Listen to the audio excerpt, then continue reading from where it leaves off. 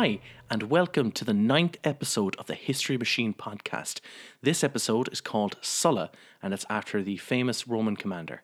So if you're not familiar with the podcast, please feel free to go back and listen to some of the earlier episodes, although it isn't necessary listening, so if you just want to enjoy this one, feel free to do so. So Cathal, could you just explain quickly to our listeners what exactly is the AI that we use called the History Machine? So the History Machine is a neural network-based artificial intelligence trained on a database of historical battles to determine what should have happened, what casualties should they have dealt out and suffered, how likely was each commander to die or get captured. It then compares this to what actually happened to see how well each general did.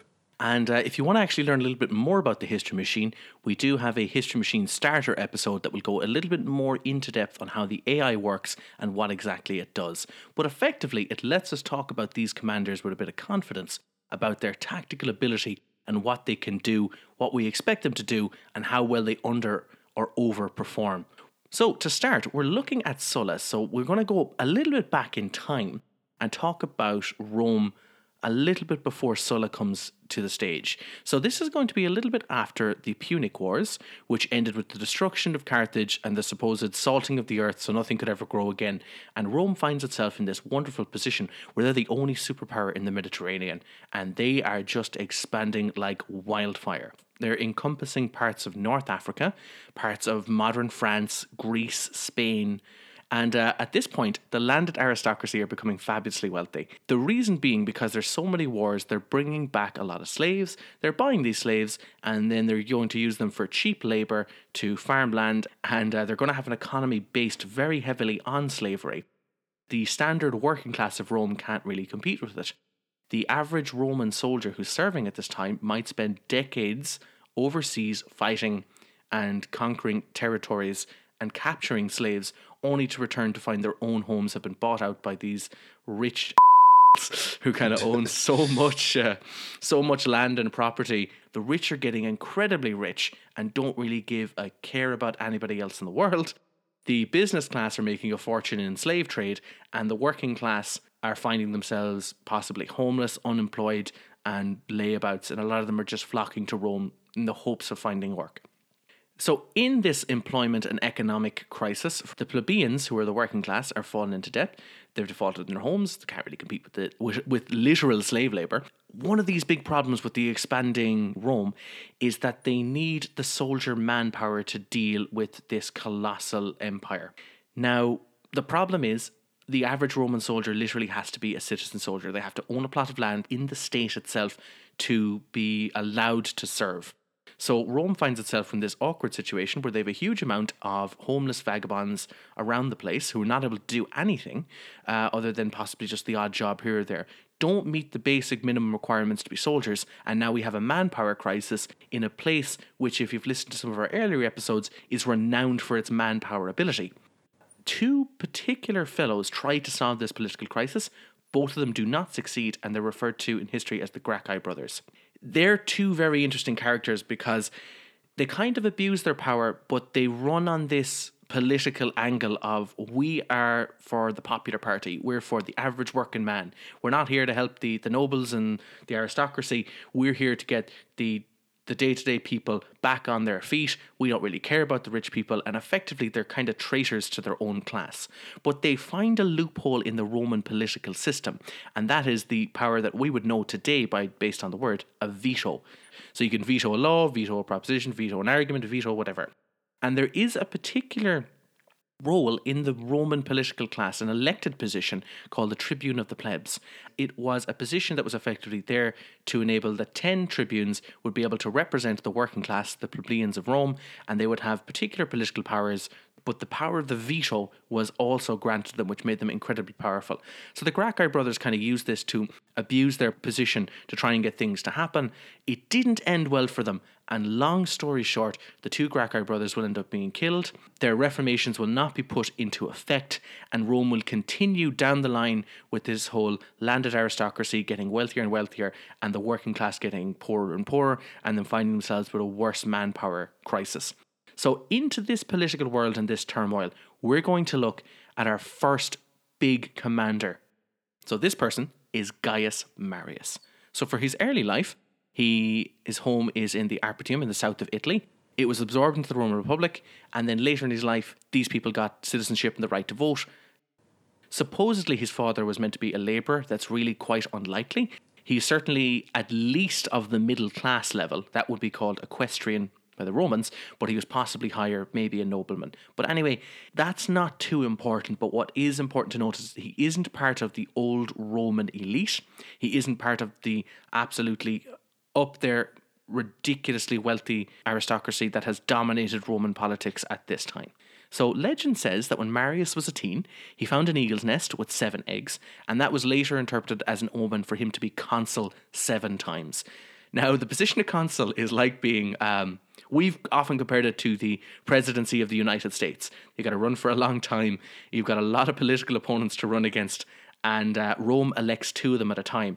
So the idea of somebody being consul 7 times is crazy. It's like having 7 terms as a president. It's unheard of. And for that to be a prediction or an omen will tell you just the caliber of this person.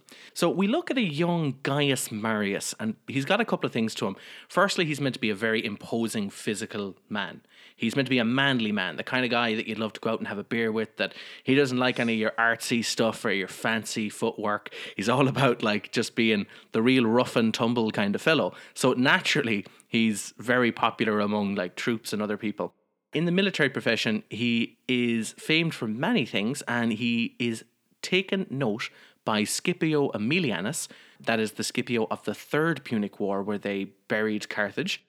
So Scipio Aemilianus identifies Gaius Marius as an up-and-coming star. Apparently he killed a barbarian king in single combat, which is pretty ridiculously good considering, like that's something you wouldn't want to risk. And at some point later in Scipio Aemilianus' career, he was asked at a dinner party, who's going to replace you as the commander? Like, where will Rome turn to for its wonderful military leaders? And supposedly, Scipio taps on Marius' shoulder and says, perhaps it's going to be this guy right here. Now, I'm paraphrasing quite a bit. So, Cathal, could you tell me, just as an example, considering Scipio Aemilianus is meant to be this peak of commander at the time, what kind of stats would we look at for Scipio Aemilianus to be compared to for our Gaius Marius that we'll come to later? Interestingly, despite him being, peak commander for his time and with the rich pedigree, History Machine only regards him as kind of average to good. His win over expectation, it's a bit under 0.2, so he's better than the average general, but not by a huge amount. His casualties dealt over expectation is very high, 0.44, so 44% more than would be expected. So a bit of a butcher. You have to remember, though, this is the Third Punic War. It's not 2 superpowers going toe-to-toe. This is mostly, wiping out civilians, taking slaves and the like. And I think it is worth bringing up, again, to give context to where Gaius Marius is coming in. Rome at this stage, they have it pretty easy. Mm-hmm. Scipio Aemilianus, his dad, Africanus, one of the best generals in the whole database. He was absolutely outstanding. But now, they haven't had the same opposition. They haven't been battle-hardened the same way the previous generations were. And you can just see a bit of weakness begin to slip in into the Roman army. And we will see that kind of comes in later, and you see why people like Gaius Marius and Sulla were needed to take on these new threats. Yes. So to continue on a little bit with Gaius Marius, as we said, he seems to be this imposing, manly, charismatic figure. He does decide to kind of move into politics. Now, Rome at the time seems to have this idea that politics and military ability are kind of interconnected. If you score well in the military side, you tend to score well in the political side, and vice versa. Now, you do have people that can be phenomenal commanders but can't quite translate that to political achievements. But there's a certain amount of just gravitas and charm and charisma that goes with either being a good politician or a good commander, and it definitely brings you a certain amount of support.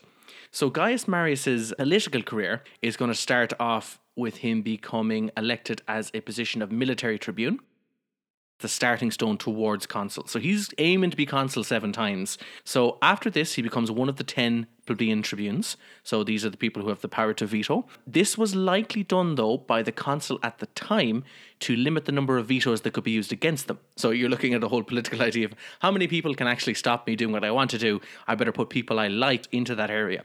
So his early political life, he doesn't make too many friends because he's a bit of a boorish, strong, headstrong, manly kind of fellow. But his sheer caliber and tour de force of personality keep him afloat. He becomes a praetor, and then he marries Julius Caesar's aunt, Julia. Now, you can judge by the lexicon of the Caesar family and other people that there's a lot of Juliuses and Julias, so it's interesting. We have to denote who is who. So it's Julius Caesar's aunt.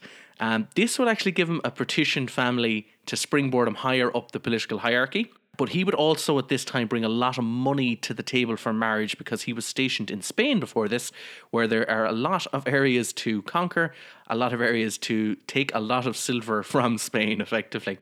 His first really noted military command as a sub-commander is going to be in Africa.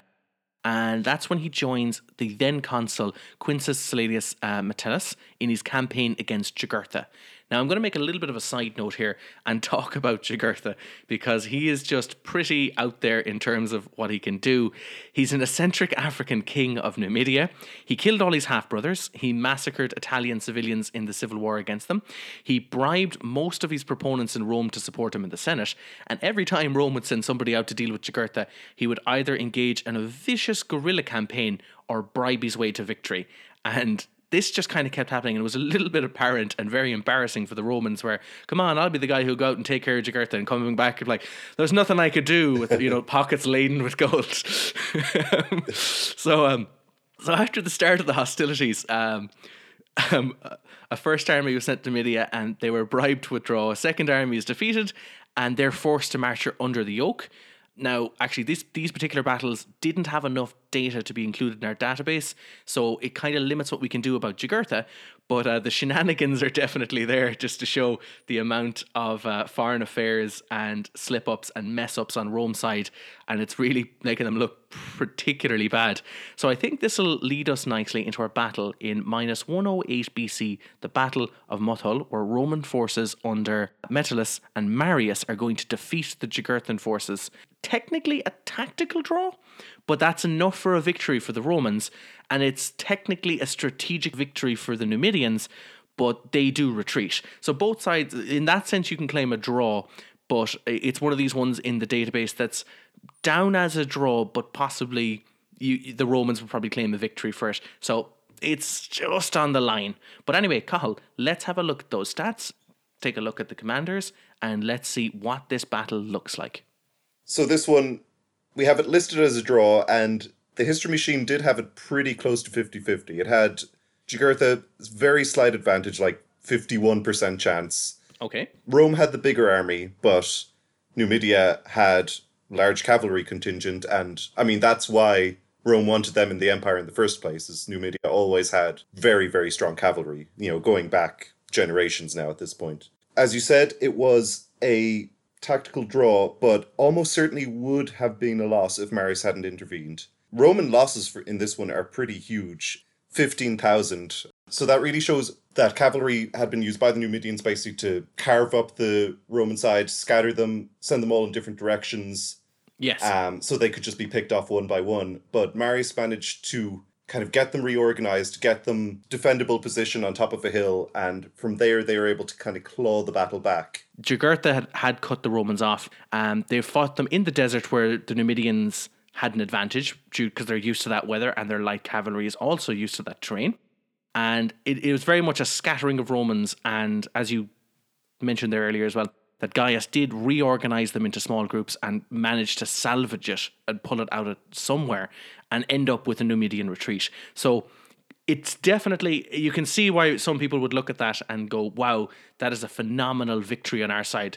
We came out of that with our lives when we probably should have been killed. So the strategic win for the Numidians, but definitely the tactical win. So that's why it's down as a draw. Yeah. But I mean, really, a draw is good enough when you're kind of Empire on the Rise versus a small splintering faction. You can just wear them down through attrition, really. If you keep having draws, they're going to lose.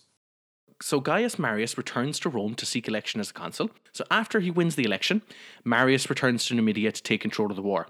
Before going back, we have a couple of issues. Rome, as we mentioned earlier, has a manpower crisis, so he's kind of really wants to bolster that again. So to do it, he removes the requirement for soldiers to be landowners. Now, just as a very, very quick side note, this particular thing, and he will solidify it later, but the idea that soldiers do not have to be landowners is attributed for why the Roman Republic will fall, because loyalty will no longer be to the state, the loyalty will be directly to the commander who is paying your wages and promising you, the earth, moon and stars when the campaign is over. Gaius Marius would return fighting in Africa. He's going to find it actually to be a lot of pain. So now he's back, he's in charge. It's time for the manly man to do the manly things. We've sent in, the real hard hitter with a sledgehammer. And he's finding it particularly annoying because of the amount of guerrilla tactics. Now he's going to send in his quasar, Sulla. Now it's the first time we've mentioned of him, but Sulla, Gaius Marius, even from the start, is not fond of him, but Sulla is very liked by the troops. Now, amazingly, Sulla, who we are going to talk about in depth later, was able to beat back harassing African light cavalry during guerrilla engagements, and he was also involved in a sinister plot to capture Jugurtha with a small band of men and bring the war to an end. Now, Jugurtha will be returned to Rome in chains, which was the promise of Marius, but it is noted, and we have to mention it, that it is Sulla who does the capturing. It is Sulla who gets involved in the plot. It is Sulla who takes all the risks, that personally he could have been strung up and beheaded, but he is the guy with an elite team of small men, finds this eccentric king who's able to bribe his way left, right and centre and guerrilla tactic his way for years, capture him, tie him up, bring him back and take him back to Rome. Now Marius is going to take credit for this capture because he's technically the guy in charge. But that little engagement, that small meeting between Marius and Sulla, where they'd never really got on to begin with, but Sulla will be quite annoyed that Marius is claiming credit for what Sulla does.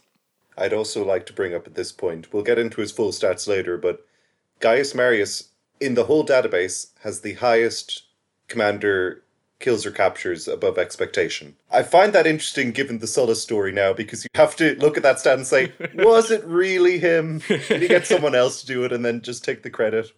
I think a lot of the database, because we're going so far back, there's always a bit of like, how much of this was propaganda, how much of this was truth. Yes. I think definitely for Gaius, given that he has this track record of taking credit where it wasn't due, you definitely maybe need to take some of his stats with a grain of salt. So anyway, the real litmus test for Gaius Marius when he's coming back is going to be back home towards Italy. Because right now, further north in Europe, there are two tribes, the Cimbri and the Teutones, and they are causing hassle for Rome. Now, they're possibly, these two tribes, some kind of super confederation or conglomerate of Celts and Germanic people, but long story short, they are two incredibly dangerous groups of people who are causing huge losses for Rome at the time. Now, some of this can be attributed that Rome hasn't had a real challenge for quite some time. The Punic Wars was backs against the rope, horrible situation where they could have lost everything on a coin flip. They were dealing with Hannibal. And then you produce your Scipio Africanus, he saves the day, we move on. But after your Scipio Africanus, there's just colossal expansion. There's no real mega threat. This incredible battle-hardened super veterans of the Second Punic War, training their subordinates who are possibly very good in their own right. And then the third generation after them, they're kind of looking a bit sluggish, and they're almost attributing that Rome just doesn't lose because Rome just doesn't lose. That's just what Rome does. When they do actually find themselves in tricky situations, the Romans find it at this time quite difficult, and it probably helps to explain why our earlier commander here, the Scipio grandchild, Scipio Aemilianus, is only scoring better than like the average Roman commander, which is quite, you would think he should be scoring a lot higher, but this seems to be a dip or a lull in the ability of the Roman leadership at this time. So, with that in mind, the Cimbri and the Teutones are causing huge hassle for Rome's, colossal upsets, and only Marius is deemed with his recently solidified military reformations as the guy who will be able to beat them. Now, we'll talk a tiny bit about Marius's reformations because at this time there's definitely a lot of changes in the Roman military structure. But Marius is the guy who is credited with solidifying all of them together and capitalizing on it. He's also attributed for reducing the logistical supply chain of the Romans. And what I mean by that is like the baggage train. So normally you'd have this big army, and after it you'd have a bunch of camp followers of chefs, cooks and slaves and people just with wagons and carts, and they'd be carrying your supplies and your food and your whatever, supplying you for the camp. Marius is going to knock two birds with one stone here of going, I'm not going to have lazy soldiers, and I'm going to reduce on logistical supplies by literally having my troops carry very heavy backpacks with them, with all of their supplies, or quite a huge significant increase of them. And that will make them quite fit and strong and active and have a high level of stamina, and they'll be referred to as Marius's mules. He's also attributed with using the pilum, reinforcing it within the Roman legion at this time. So the pilum is this spear that the Romans will throw at their enemies, and usually it'll be a big volley that will be fired at the enemy right before engagement happens, causing hazard and problems to the enemy line, while also, probably a certain amount of morale hit when you haven't even touched the enemy and they're already firing mountains of javelins at you. He'll also re-standardize the army. And by re-standardize it, I mean the Romans now are going to have a fixed unit. So in modern militaries, you're very common to see everyone wears the same uniform. In ancient armies, you're going to have people who might have a whole different thing of, I've got a better shield than you, I've got a better sword, I've got a spear. Depending on where you're from and what your background is, you could have a whole different host of equipment just based on your income, your social status, everything. But this is going to be a state-sponsored soldier with standardized gear, heavy shield, pilums to throw, and a gladius sword to stab with. So it's just going to be this super solidified, standardized, heavy infantry unit that will be almost impossible to beat by other infantry units. This is going to be the introduction of the cohort. And if you're interested in the cohort, it's worth definitely looking it up. But long story short, we have a super standardized unit and state-sponsored army, and that are well-drilled, well-trained, and are now professional soldiers. This is what they do. They're not necessarily farmers. They don't have something to go home to. So they're full-time soldiers. It is this kind of army that Marius is going to bring to take on the Cimbri and the Teutones.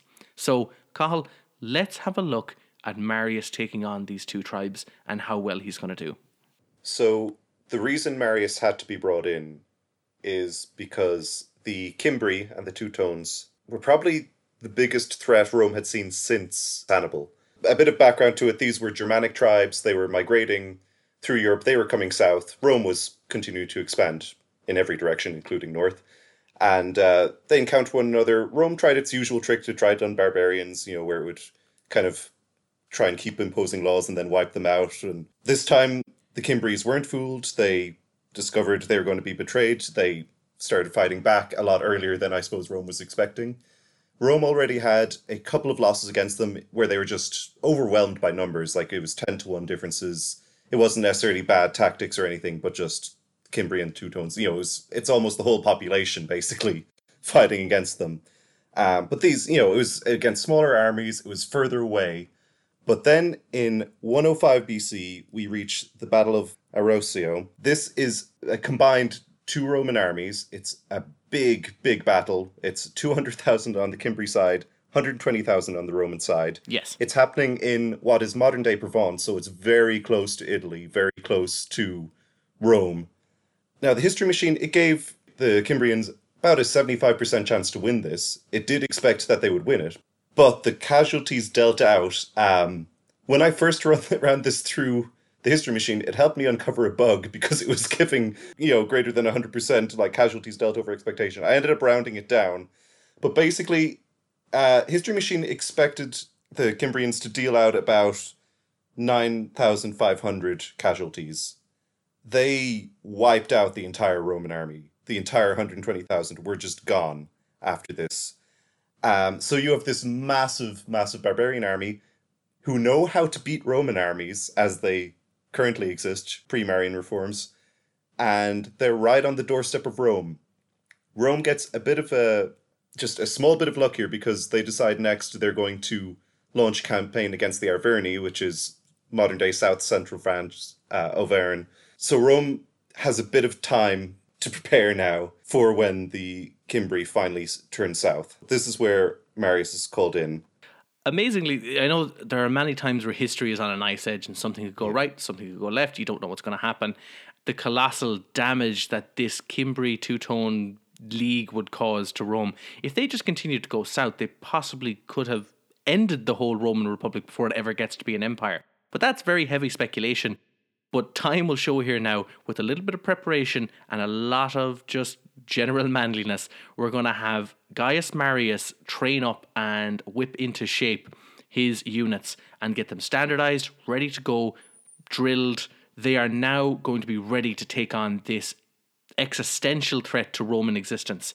With that put aside as well, Sulla's also kind of behind the scenes involved, so we're probably going to give him a little bit of credit as well, because Marius seems to be a bit of a glory hog. Sulla's also attributed to some of this training and recruiting, and pinch of salt there and how much Marius is involved with it, but he's definitely the guy who's to be responsible for it. With all of that in mind, and we've seen that the Battle of Arusio, where it was so bad, it was possibly a bug from our AI. It's like, oh wait, this is such a standout battle. We're going to look at the Battle of Aquae Sextae, where Marius is going to take on the Teutonic army with roughly 40,000 men, Roman men, brand new, super standardized mega army ready to go and take on the supposed 200 or so thousand. So, Cathal, let's take a look at what's going to happen here. How does Gaius Marius fare against this army that has proven it can beat Roman troops? Yeah, so this is a big underdog performance here. History Machine gave him a 25% chance to win. He was outnumbered about 3-1 by the Teutons. Not only did he win, he captured the enemy commander, King Teutobod. So this, of the alliance of the Teutons and the Cimbri, this takes the Teutons out. And the casualties dealt over expectation is 0.869. So expected casualties dealt out about 5,700. Instead, 110,000 was the final outcome, while taking next to nothing himself. Total massacre. Like, it was just a total, just absolutely crushed them. And yeah, it was just anyone was either killed, captured, or taken as a slave. As an interesting fact as well, it's noted for this particular battle that the use of the pilum, or pila for plural, that the throwing of it was devastating against the barbarian charge that was going to hit the Romans. And also that Gaius Marius would move his units out of fortified positions and face the barbarians, for want of a better term here. Well, the better term is the Cimbrians and the Teutones. So to face the Cimbrians and the Teutones, he would march his army outside their fortifications, take them on in open battle, and they would be killing so many enemies they would be using their bodies as defenses and fortifications. So it's a hard thing to vision in your head, but it must show the effectiveness of like how well this pilum was working. So anyway, let's move on to the next battle. So Cathal, could you tell me about the Battle of Vercellae? In this battle, Marius takes on the remaining Cimbrian army, and a lot of similarities here between the Battle of Aquae Sextae. Mm-hmm. Again, Marius outnumbered roughly 3-1, given about a 25% chance to win, and again, takes very few casualties himself, wipes out essentially the entire other army. Even on a logarithmic scale, the casualty numbers are so far apart. Marius is taking maybe 3-figure casualties, whereas the Cimbri are taking 6-figure casualties in this one. All the enemy commanders killed or captured, just totally wiped out. This is basically problem dealt with now. Cimbri and Teutones are no more after this. Rome may have taken huge losses prior to Marius getting there, but yeah, he just stopped dead any momentum that they had built. And almost as a bit of a super reward for the amount he's done, Marius is going to be re-elected consul time and time again. And it's generally because there's going to be X amount of battle. We need to get Gaius Marius in there. Let's not take any chances, because we've lost Roman armies before by putting the wrong guy in charge. So time after time again, he's going to be elected consul. Now, around this time, Sulla is going to leave Marius's legions because possibly his glory is being stolen, and that Marius is the guy who's stealing it. So Marius's career, he's moved into public office. He's still consul. He's a fantastic commander. He's got triumphs and successes and everything to his name. But at a particular point, Metellus Numidicius would be exiled, and Marius would attempt to bring him back, but he kind of lose political favour in the process and would have a kind of a self-imposed exile and retirement. So there we kind of have Marius pushed to the side, but where he'll return will be the social wars. Now, we've mentioned that Rome at this time is going to have a lot of political and economic crises, and the social wars is a great example of this, because you can't really be a senator and you're very limited in your voting rights if you are not literally a Roman. You could be somebody from the south of Italy who's allied for Rome for centuries, and yet you don't have the right to be a senator, you don't have the right to vote, you don't have the right to do whatever, you don't have full citizenship and voting rights. The problem is, these particular warriors and these particular city-states, they still provide a colossal amount of manpower for Rome. In fact, a lot more than Rome proportionally would be producing for itself.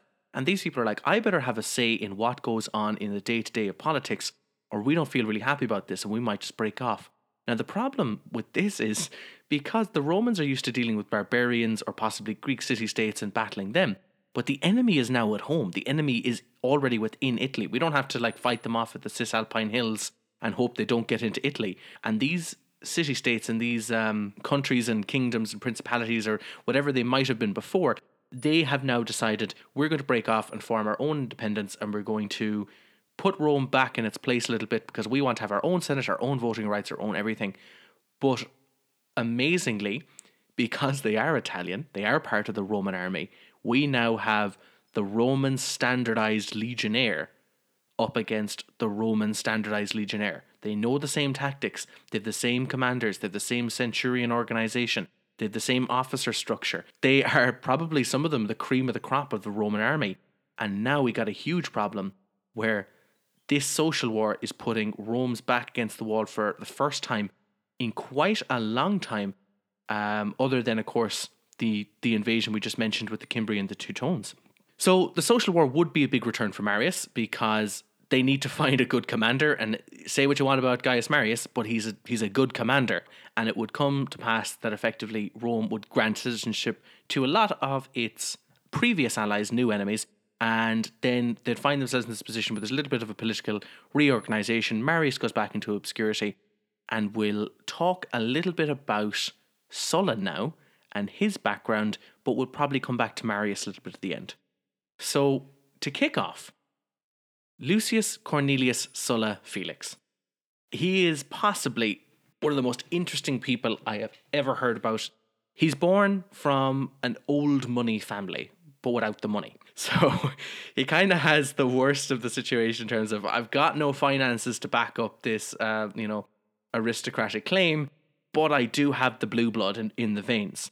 He's going to spend the majority of his early life hanging around with prostitutes and gladiators and actors, and kind of being a charming, cool, reputable son of a who's going to gain wealth by getting money donated to him by prostitutes and people that he's charmed, and also from a couple of family members who die and leave him a little bit of cash. So he's going to start off in the real slums of society. That in itself, I'm speculating quite a bit now, but it's amazing to see that this is somebody who has that pedigree background, but they've started from the bottom and they're charming their way to the top. He was definitely educated quite well because he spoke Greek. He would be involved in that capture of Jugurtha, but he's not going to get the credit, and this is going to give him a bit of a natural rift between himself and Marius. He does help Marius during the reformations in training and recruiting troops. He does request a transfer to the army of Quintus Caesar, who would have been Marius's consul partner, because remember, they elect two presidents at the same time, and that's kind of a check and balance thing. So Sulla's like, I actually want to be on the other side, the other team, the other president. I'm going to be with him. Just a couple of notes as well. During the Battle of Aquileia Sextiae, Sulla, he's often thought to have been very instrumental in the victory because he had control of the Roman cavalry. His cavalry routed barbarian cavalry, which is saying a lot, and he drove them into the main body of the Cimbri, causing chaos. Now, this battle does give Marius a triumph, but Sulla gets some credit and some notice just from his general peers. So Sulla, just to give him a heads up, he's no novice at this situation because he's already served under Gaius Marius, done some of the most amazing things, and has made a bit of a name for himself, been involved with some negotiations with the Parthians, so you know he's a charming fellow. to say the least. And eventually he leaves the East to return to Rome, where he aligns himself with the Optimates, which are meant to be the best party, but they're like the aristocrats, as an opposition to Gaius Marius, who's kind of running under the average working kind of guy. So Sulla does quite well in the East, and he's hailed Imperator on the field by his men several times. Now, that's obviously sounds very similar to the term emperor, which is, we get it directly from Imperator. But Imperator is like this military honor that your troops can give you generally when you save them all from being killed. And it's like, we're going to hail you as Imperator. You're the man. You get done. Like, you're the best of the best. We love you. So it's this wonderful title that you get. And he also gets, which Julius Caesar also gets this accomplishment, but he gets the floral crown, which is your troops effectively make a crown for you out of the herbs and plants from that battlefield, and you get to wear it as this high super honor. So he has so many achievements underneath the belt. The social war breaks out. Because of the events of the social war, Sulla is actually going to be elected consul. He is now going to have a fantastic time because he's going to have an army, he's going to be able to do what he wants, he's going to be able to become fabulously wealthy, and he's got to deal with Mithridates in the east, and that's Mithridates of Pontus, who during the social war goes, now is the time to rebel against Rome. Now, Gaius Marius, who holds no political office at this time, is going to give Sulla a hard time because he has his friend Publius Sulpicius Rufus call an assembly, and they're going to appoint, who would you know, Marius, a private citizen, to the command in Pontus. They're going to go like, okay, Sulla, you got to deal with that. So Sulla is going to have some Roman messengers go all the way over to him to the east and kind of say, hey, by the way, Gaius Marius is now in charge of this army because, we don't want you to have too much glory. Maybe you might get a triumph out of this, but Marius is kind of the guy. Let's put him in charge because political reasons. And Sulla pretty much turns to them, and I'm paraphrasing quite a bit, but he's like, you and what army? And they're like, your army? It's like, yeah, that's right, my army. So they kind of command him, hey, you need to go back to Rome. And then he kind of replies with, and I'm paraphrasing a lot here and speculating, make me. Sulla is going to do something unprecedented at this point, and it will shape forever the Roman Republic and how the Roman Empire afterwards will behave. He's going to break one of these unwritten taboos, one of these ones that was set all the way back. You do not enter with any troops into Rome. Sulla is going to pretty much go, I've got this colossal army and nobody else does right now, and they want to take it from me. And due to Marian reforms, they're loyal to me, not the state, because they're not getting any land from Rome. They're just going to get paid from me. Exactly, yeah. I've made promises with my troops. No one's going to uphold those. So how about all of you people come with me? You don't have any land. All of you are just going to come with me. We're going to go back to Rome. We're going to march in it. We're just going to have a little bit of a civil war. Just a little one. So Sulla will march on Rome.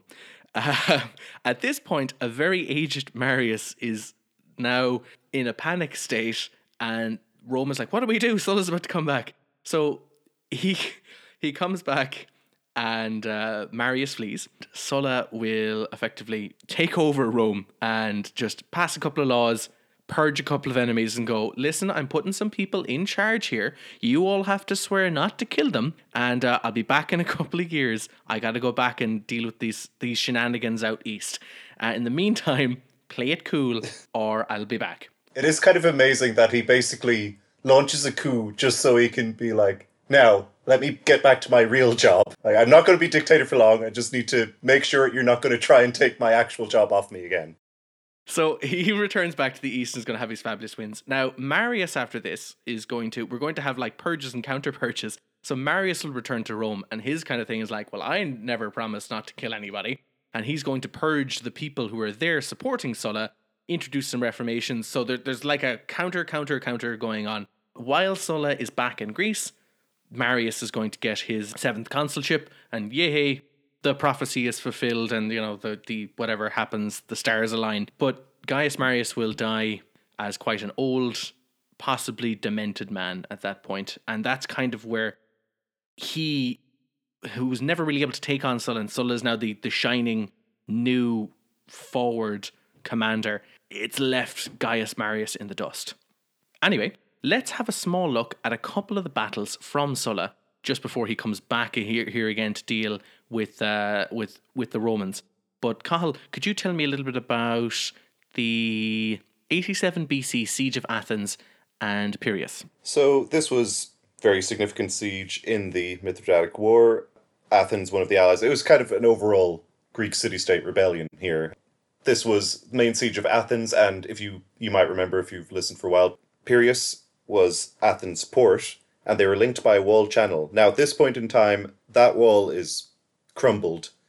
So Sulla in this one actually has to do a double siege. He has to have two separate sieges going on simultaneously. The difference in numbers here, now, grain of salt on this one, because a lot of these are going to be civilians living within the city, but it has Sulla's army at about 45,000 and the Greek army 250,000.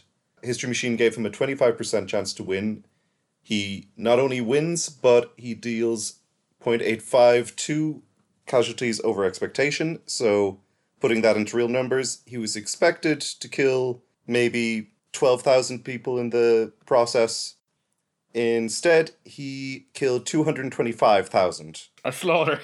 Or captured. So this is another example of just an insane slaughter. Yeah, and you're seeing like the numbers, the kind of like the casualties dealt over expectation. Again, we were saying earlier how much of like Gaius Marius, he was definitely a good general in his own regard, but you see where maybe he was taking some of Sulla's credit. Gaius Marius' stats are very good overall, but I think there's a non-zero amount that was accounted for when Sulla was with him. And another significant thing about this battle, he won't come up too much in this episode, but he's definitely worth a mention because his stats are excellent. One of the sub-commanders here was Lucius Licinius Lucullus, who was basically Sulla's right-hand man, and his stats, his wins over expectation put him as the second best Roman general in our database. Oh, wow. He had 6 battles, 6 wins, 0.73 wins over expectation. So his average, like he won every battle on an average, he had only slightly over a 1 in 4 chance to win it, according to the History Machine. Oh, wow. He is phenomenal. And initially I thought, when I saw these numbers, it was probably a thing like Alexander the Great sub-commanders, where maybe he was writing Sulla's coattails a bit. But only one of his battles in the database, this one, has him as a sub-commander under Sulla. The others he was leading himself. So this is very much a period, as we were saying, after you had a bit of a lull where Rome didn't have any real enemies. So you have a few just real standout generals here. You had Marius, you have Sulla, and you have Lucullus, and they are all just way, way above the average in terms of ability here. Yeah. Looking at all that, it's maybe not a surprise that Sulla won this, but definitely just some crazy numbers in this in terms of casualties dealt out. Mm-hmm. Now, we probably won't go into as much detail with the 86 BC battle of Chaironeia, but Sulla here again definitely wins against the odds. So, Cathal, do you want to mention just a little bit of the numbers? We could just put into perspective of how well he's performing here now that he's like the chief guy in charge. Like this episode's full of absolutely bonkers numbers. Again, outnumbered 4-1, given, again, close to a 25% chance to win. Sulla not only wins with his 30,000 army against 120,000 potentially. His expected casualties suffered was 4,700. The figure we have here, not totally accurate, but gives you an idea of the scale, is 12, which I'd say in those days with attrition, you probably had more people dying on the way to the battle than actually in the battle. The expected casualties for him to deal out for this one was maybe 5,700. He dealt out 110,000. Jesus Christ. Oh, yeah. Like, on a logarithmic scale, these are miles apart, these figures, and it's just unbelievable. He scored phenomenally. Like, he's probably killing more people in his era than most plagues did, He's just... It's frightening, the damage that he did. I have no idea why people wanted to rebel when he was around. So it's around this time as well that Rome decides to send an army to deal with Sulla. It's like, we got to take this guy out. We can't have some kind of tyrant on the loose here. And amazingly, in the situation, when the troops land and they're going to deal with Sulla, they encamp, they trench up, they're ready to give a bit of a fight. There's going to be a little bit of political back and forth negotiations. But this is where I mentioned earlier, I think Sulla's got to be one of those like unbelievably charismatic, out of this world individual, because the troops line up and they start, making their fortifications, digging their ditches, whatever. and they don't say a word to each other. But the opposing troops look at Sulla's troops, have a little bit of a nod, a little bit of a salute, and then hop over these trenches and fortifications and start building Sulla's ones instead of building their own. And gradually, through a sheer force of magnetism, of like absolute charisma, a whole Roman army just dissolves and joins Sulla. They're like, this is the guy we want to be on the side with. So he's just one of these absolutely charismatic people. And what's insane about this is that doesn't just happen once, that happens twice. Like, where another Roman garrison will be, another Roman army will be meant to deal with them, and it's like, no, fizzling away, sorry, we're going to join the winning team here. We know who writes our checks. It's just insanity. So while we're mentioning defections, we'll go to the Battle of Orchomenus, where Sulla is going to have a decisive battle in the First Mithridatic War. Yeah, so this one is very interesting. Now, again, a lot of the stats look similar to Sulla's other battles. You know, he won against the odds, massively outnumbered, only a small chance of victory. He did a very good job preserving his own numbers. He took very, very few casualties. The one thing that's different here is that he didn't deal out as many casualties as usual. You know, he only dealt out maybe 4 times as many as you would have expected. But I think the reason for that is most likely because the enemy commander, Archelaus, just decided, never mind Mithridates, I'm defecting now as well. Like, this wasn't just like a small skirmish. This wasn't, kind of a commander who was maybe on the fringes or, some kind of lower level guy. This was the decisive battle of the war. This is the battle that led to the war ending and Mithridates' rebellion just being done with. Oh my god. Yeah. So yeah, it's probably one of the only Sulla battles where he didn't absolutely destroy the enemy army, but that might be true that the commander joined them. They didn't want to be going against him again after what happened to everyone else. Oh my god, yeah. So yes. Yeah, so strange one. After all of these shenanigans over in the east, Sulla's going to decide to go back to Rome because, listen, he's got a lot of enemies to counter purging. And he's got a lot of people to pay as well, because you don't just make promises to troops, you kind of have to follow through in them. So he does return to Rome, purges his enemies. He gets himself declared dictator for an unspecified amount of time. Now, we've mentioned dictator in earlier episodes, and the term is very familiar to the modern ears. You understand that if you think of dictator, you might think of somebody who's, dressed up in charge of a country, their word is law, they can do whatever they want. But in Rome, it's actually a political position where we don't have time for the back and forth petty bureaucracies and the arguing and the whatever. It's like, we're going to put one guy in charge because we have a state of emergency, gotta get things done. It has to be like his word is law, just listen to it. For example, it happened in the Punic War with Fabian, but Sulla effectively gets himself declared, okay, I guess I'm dictator and what I say is law and I get to happen, I can do whatever I want. And he decides to do a crazy amount of just general political reform. So, for example, the office of the Tribune of the Plebs, which caused so much hassle to the Roman political system. It caused the Gracchi brothers to be killed, and the power to veto was crazy, and it was a great stepping stone to become consul. That office was now the end of your political career. If you ran to be the Tribune of the Plebs, you could not run for any other office. That just ended the ambition of anybody wanting to go into that position to get their vetoed. That is a closed, shut situation. He also introduced age restrictions on political positions. So you had to be a particular age to be, a praetor, a particular age to be a quaestor, a particular age to be consul. It's just what you had to do. So he limited the ambitions of very, very young men. Now, with that in mind, Sulla, who is this, as I said, phenomenal, charismatic, over-the-top kind of person, he has a lot of famous names that will come along around the time of Julius Caesar, already involved in his army. Crassus and Pompey are both allied with them. Crassus being a young, rich individual, Pompey being kind of a military crazed, I want to make a name for myself kind of fellow with all the trophies and the honours and the victories. He's able to spot the talent, pull them out and get them to work for him. Also, at this time, as I mentioned, we just threw the name there, Julius Caesar.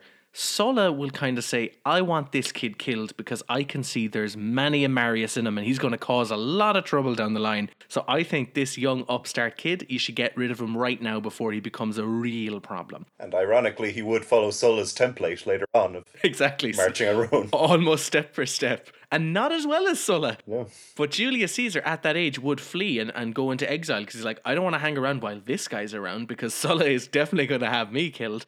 It turns out that Caesar gets very lucky and has enough political sway and connections, even as a young teenager. He's not going to be killed at such an early age, but he only comes back after Sulla dies. Now, because Sulla owes so much money to his troops and he needs to promise land, he's got a lot going on, the purge list becomes extensively, we'll say, bloated with people who happen to be traitors and happen to also have a lot of property. Killing two birds with one stone, where I'll release a traitor list, we'll kill them, confiscate their land, dole it out to some of my troops along with some money, and then it's like, oh wait, I found there's more traitors. Let's make an even bigger list and kill some more people and dole out some of those resources. As I said, he's now a dictator. He can do whatever he wants. He expands the pomerium, for example, the law that he absolutely shattered, and he makes other reformations, but he very heavily favours the aristocracy. Now, all of this done, all of the reformations, all of the changes, all of the loyalty, all of his enemies purged, Sulla's going to retire to wine, to have fun, and even that said alone, when in the modern age have you ever heard of a dictator, somebody who is fully in charge of a country, is an absolute, just ruling with an iron fist, to get to retire into absolute obscurity, have fun, hang out with actors, drink some wine, live your life, and then just die of a stomach ulcer? That is how Sulla goes. Even to go even further, he's going to have a full funeral. There's going to be no desecration. There's no Oliver Cromwell will dig him up and hang him after he dies. There's no desecration. Gets a full funeral. People are practically afraid of the corpse of this man. He's given a particular epitaph, which apparently was his personal motto: no better friend, no worse enemy. Just at the side, and I've thought about this quite a lot. I'm sure, Cathal, you might agree with me. But when I learned of Sulla and read a little bit about him and found out more and more of his accomplishments, he seems like the kind of guy who's probably an absolute monster. But I imagine if I go partying with him or have a night out, I'm going to have the time of my life. We're going to be hanging around with gladiators and actors. We're going to be drinking wine. We're going to have an absolute blast. And I think it's that incredible tour de force of personality, the super level of charisma, the undeniable genius that's just lurking behind it. He's both politically genius and militarily genius. Yeah. And he just seems like this all-round super person that's practically made in a lab in terms of, how about we get somebody who's blue-blooded, so they've got all of those connections, but we're going to start him at the bottom. We're going to get him to mingle with the everyday man. We're going to get him to work his way up. Bit of self-made money. Self-made in the sense of he's probably pimping people. But get he's all the way to the top, get to be consul, declared dictator, retires as dictator. He's got no enemies left because everybody's dead, and just dies of a regular disease. He is if you were aspiring to be a dictator, he's the person whose poster you'd have on your wall. He is. Yeah. He's, so charismatic and fun to his friends, and if they stop being his friends, he'll kill them. It's a whole other level. But if we want to compare him to Julius Caesar, now remember, the fun thing is Julius Caesar is after this guy. This guy sets the template, and the template works. And it's a kind of a thing of, they both start from blue-blooded families, they both don't have a lot of money, they both get themselves some money, they both get themselves political office and military command, they both end up marching on Rome, they both become dictators for life. Well, actually, Julius Caesar is killed just before he gets to be kind of declared dictator for life. But then Sulla continues with the whole idea of he's purged all of his enemies, while Julius Caesar forgave all of his enemies. And then Sulla goes a little bit further along the lines of, I've no enemies left, I get to retire, I have a bit of fun, I passed a couple of laws, but everything is shattered. Even though he's all of these laws passed, he's everything implemented. The Senate is a shell of itself, and everyone knows that Pandora's box is open, and now you can affect it again. So he's so similar to Julius Caesar, but everybody knows Caesar, but nobody, or almost nobody, knows Sulla. It's just that name that just doesn't stick out there. He doesn't get the credit. And it's literally saying that, hey, there's a guy who did all the things this person did before him, and better, yet he doesn't get the acknowledgement for it, which is, or at least the historical memory, nearly as much as his counterpart. Absolutely. Okay, so we're coming close to the end of our episode. And we're going to do a top 5 because we have the names, we have the data, we have the information, and we can look a little bit more in depth into some of their details. So Cathal, please come in here at number 5. So number 5, with wins over expectation of minus 0.18, is Archelaus, the Pontic general, and he had the misfortune to be Sulla's opponent 3 different times. Soon as he went up against Sulla, it just tanked all his stats, to the point, as we mentioned, that he then defected to Rome and would be fighting on the Roman side in the Second Mithridatic War. In a hypothetical, if you're like, I gotta select one of these commanders to fight for me, you're like, you don't want the one that will literally join the enemy. So it's a pretty good example of a negative score. Yeah. Yeah. It really is. But his stats, basically, as a result of fighting against Sulla, they're just terrible across the board. Casualties suffered above expectation is 0.31. Mm-hmm. Casualties dealt is about average. And very bad wins over expectation. He's just scoring fairly poor in the wins that should be expected to happen, and the rest are kind of floating bog mid standard kind of stuff. Okay, so coming in at number 4, please. So here I'm going to do a joint 4th place because their wins over expectation in both cases 0.03, which is, almost exactly average. Yes. We have King Teudobod and King Boerix of the Teutones and Cimbri, respectively. They both had 3 battles. They both had 2 wins, in which they were co-commanders.